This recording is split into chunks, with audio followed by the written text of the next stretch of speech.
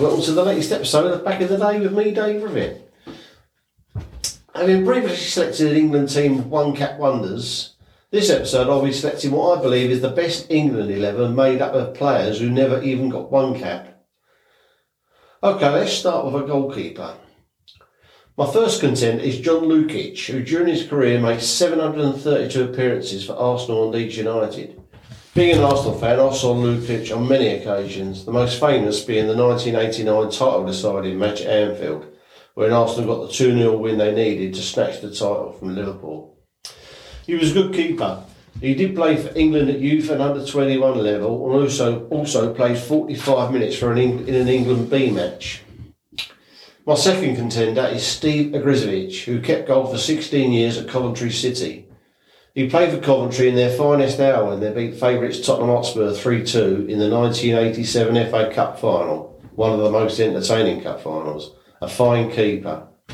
Other fine keepers were Nottingham Forest Peter Grummett, the very underrated John Jackson at Crystal Palace, and who will forever forget Jim Montgomery performing miracles in goal for Sunderland in the 1973 FA Cup final. But the goalkeeper in my team is Tony Coton, who during a 20-year career played for Birmingham City, Watford and Manchester City. An excellent keeper who was called up by England manager Graham Taylor between 1991 and 1993, but never took to the field. He did play the second half of an England B match in February 1992, keeping a clean sheet in a 3-0 victory.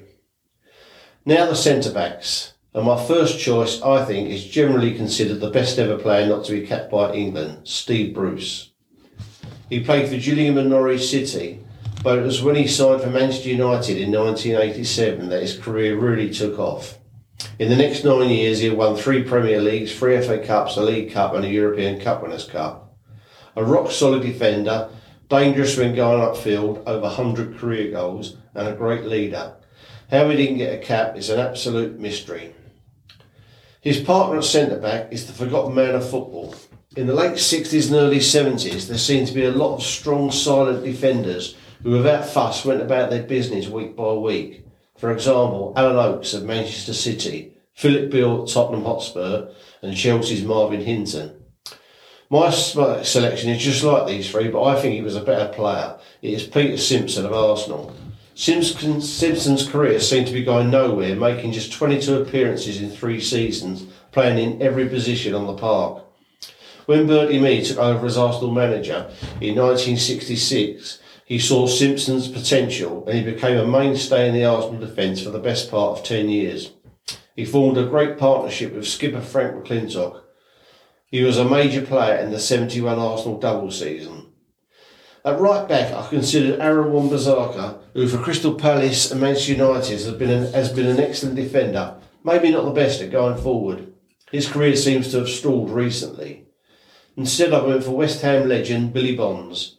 Following his £50,000 transfer from Charlton Athletic in 1967, he played 799 first-team matches over the next 21 years for the Hammers.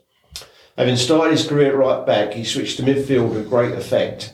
His great stamina getting him from box to box with no trouble, and he could even fill in at centre-back. I don't think he had any trouble reverting to right back. Just missing out at left back is Alan Wright, whose best years were with Aston Villa from 1995 to 2003. Only 5'4" tall, Wright was an adventurous fullback who twice played for the England under-21 side. The left back in my team is Chelsea's legendary skipper Ron Chopper Harris. Before joining Brentford in 1980, Harris had made 795 appearances for the Blues. His best position was probably centre-back, but he could be just as effective at full-back, as he demonstrated in the 1970 FA Cup final replay against Leeds United at Old Trafford. Eddie Gray and the 2-2 draw at Wembley had given David Webb a torrid time, but in the replay at Old Trafford barely got a kick when Chelsea managed to switch Harris to right back. Even England's greatest ever goal scorer, Jimmy Greaves, very rarely scored when up against him. The chopper day went against him. I think, sure, he was as hard as nails, but he could also play a bit, a welcome addition to the side. I didn't have many really good fullbacks to choose from for this team, but I've got an abundance of really good midfielders to choose from.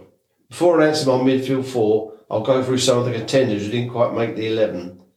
My first contender played 11 times for the under-21s and once each for a Football League 11 and England B-side. It is Paul Davis. In his 16 years at Arsenal, he played in 447 league games and scored 37 goals. That total of 37 goals is probably the main reason he ever made it into the England side. Being an Arsenal fan, I saw a lot of him. He was very skillful but should have scored a lot more goals. He played in a successful side who won 2 league titles, but he always came up a bit short. I'll go back a long way to my next midfielder, the captain of the great Burnley team of the early 1960s, Jimmy Adamson. Jimmy was a stylish right half who spent all his career at Turf Moor up until his retirement in 1964. He played 426 league games and, rather surprisingly, only scored 17 goals. When you consider Burnley scored 102 league goals in 1960-61 alone. More up to date is my next midfielder, West Ham's Mark Noble, another one club man. He played 20 times for the under-21 side but never took the field for a full cap. Maybe a lack of pace might have held him back. Anyhow, he did play 550 first team matches for the Hammers and was a reliable penalty kick taker, a good player. Going back decades again, it's Tottenham's double-winning team's right winger, Terry Dyson. He played a total of 209 times for Spurs up until 1965 and scored 55 goals. He was a regular member of the 60-61 double-winning team and scored in the 2-0 win over Leicester in that season in the cup final. His finest hour came in the 62-63 European Cup Winners' Cup final when he scored twice in a crushing 5-1 victory against Atletico Madrid in Rotterdam, becoming the first British club to win a European tournament. Another fine player is Kevin Nolan, who helped Bolton Wanderers achieve their best league positions for decades, scoring some important goals on the way.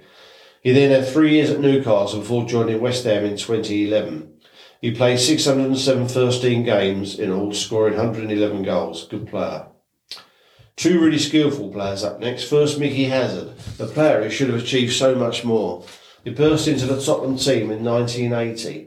He was a member of the 1982 FA Cup winning side and played a major role in the 1984 UEFA Cup final success against Anderlecht of Belgium. But Hazard only played 91 league games for Spurs in 5 years and then was transferred to Chelsea where he would only play 81 league games before joining Swindon Town. I just remember him as a very skillful, clever player. Just like the next player up, Jimmy Bullard. I don't think anyone enjoyed playing football as much as he did. His best time as a player was probably at Wigan Athletic, helping them secure promotion to the Premier League in 2005. He suffered a few injuries when he joined Fulham, one of football's entertainers. Alan Gowling was a player who could play midfield or up front. He made his debut scoring against Stoke City in the 67-68 season. His fine career ended in 1983, and after spells at Manchester United, Huddersfield Town, Newcastle United, Preston North End and Bolton Wanderers, played in 480 league matches, scoring 129 goals. Clive Walker was an old-fashioned goal-scoring winger with pace. I always thought he was similar to Arjen Robben, who, like Walker, would appear on the left wing for Chelsea. A long career, he was still playing for non-league Cheltenham Town in 1999 when he was 42 years old.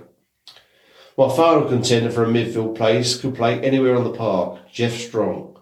He started his career at Arsenal in 1960. The next 4 years as a striker scored 69 league goals in 125 games. Fantastic record. He established a lethal attacking partnership with Joe Baker. In 63-64, he and Baker together scored 62 goals. Incredibly, at the start of the following season, he was allowed to leave for Liverpool for £40,000. As with Ray Kennedy years later, Liverpool boss Bill Shankly did not use Strong as a front man, instead in midfield and fullback. He had 6 successful seasons at Anfield before finishing his career at Coventry City, a really good footballer. So on to the 4 players to make it into my team. My first midfielder is Liverpool's Jimmy Case. Case played and scored in his only appearance for the England under-23 team. He never earned a full cap despite being a major player in the Liverpool team that won 4 league titles, 3 European Cups and the UEFA Cup. A hard-working player with a fine shot, he is an obvious choice for this team. Alongside him is Everton's Howard Kendall. Kendall rose to fame in 1964 while playing for Preston North End, becoming the youngest player to appear in an FA Cup final since 1879. 3 years later, he was moved to Goodison Park to form what the Evertonians called the Holy Trinity, with World Cup winner Alan Ball and Colin Harvey. These were Kendall's peak years as a player. Before joining Birmingham City in 1974, he played 270 games for the Toffees, scoring 30 goals. He will return to have success as club manager in 1981. My next midfielder is Dennis Mortimer, who captained Aston Villa to European Cup victory in 1982. He started his career in 1969 with Coventry City, where he played more than 200 first-team matches. His excellent displays convinced Aston Villa to sign him on Christmas Eve 1975 for £175,000. It proved to be a bargain. He captained Villa to the 80-81 League Championship, the next season's European Cup. A fine player, industrious and an excellent maker of chances, he played 6 times for the under-23s and 3 times for an England B-side. In 10 years he made 406 appearances for Villa, scoring 36 goals. The next midfielder offering width on the left-hand side is George Armstrong, who I saw hundreds of times playing for Arsenal between 61 and 77. He never gave less than 100%, was a great crosser of the ball, one of the best. Even Bobby Charlton said he deserved a cap. He played in every match in the 1970-71 double-winning season, and it was estimated George had a hand in more than half the goals scored that season. He made 621 appearances for Arsenal, scoring 68 goals. Selecting the second front man caused me great hardship, but the first was always going to be in my team. It's Jimmy Greenough. He struggled to get a game at his first club, Leeds United, no surprise. In his time at the club as a young player, between 63 and 68, they were one of the best teams, definitely the most consistent team in the land. He did manage 136 first-team appearances, scoring 36 goals. He then had 1 season at Birmingham City before 8 successful seasons at Stoke City. For Stoke, this was a golden period that included a 2-1 League Cup victory over fancied Chelsea. Jimmy scored 103 goals in 346 matches for Stoke and was unlucky not to get an England call-up. Manchester United bought Jimmy Greenough for £120,000 in November 1976. There, he played a part in making Tommy Docherty's United team the most exciting team in the country. He played a major part in their FA Cup success in 1977. Jimmy Greenough was a very, very fine player. I consider quite a few players to play alongside Greenough. The first one is currently playing in the Premier League, Ivan Toney of Brentford. The main reason I've not included him in is I believe it's only a matter of time before he does get a call-up. He has gone from strength to strength since he has been in the Premier League. Now at 26 years old, the time is right for him to play for England. My next contender is showman Duncan McKenzie, a player who is obviously very skillful but not achieved what he should have in the game. In fact, his off-the-field achievements are more known than what he achieved on the pitch. His ability to jump over a mini and throw a golf ball the length of a football pitch. The next one is Chris Armstrong. He was a very athletic player with an eye for goal. His best years were at Crystal Palace and Tottenham Hotspur. In his career, from 1989 to 2005, he made 479 appearances and scored 157 goals. Not too shabby. My final contender, just missing out, is Kevin Campbell. I saw a lot of him, and being an Arsenal fan. I was quite surprised when going through his record that he made 228 appearances for the club and scored 59 goals. He was a big, powerful player, full of running, but I have to say, he was always in the shadow of Paul Merson and Alan Smith, and then later Ian Wright. He eventually left the club in 1995. He joined Nottingham Forest, but it was at Everton that he finally found a club that appreciated him. Playing alongside Jimmy Greenough in my team will be Brian Pop Robson. Robson burst on the scene at Newcastle United, where he scored 82 goals in 206 appearances. He then joined West Ham United and in 72-73 was the First Division's top goal scorer with 28 goals. He scored again for Sunderland, where he had 2 spells and was just as successful in a second spell at West Ham. In total, he made 674 league appearances, scoring 265 goals. Even though not all of his goals are in the top flight, it's a great achievement.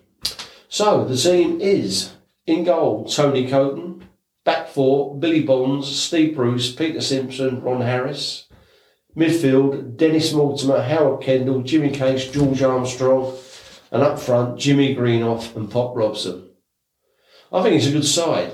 Top keeper, rock solid defence, creativity and work rate in midfield, and two very clever, good strikers. Maybe lacking a bit of height, but you can't have everything. Okay, if you think I've left someone obvious out this side, let me know on the Back in the Day page on Facebook.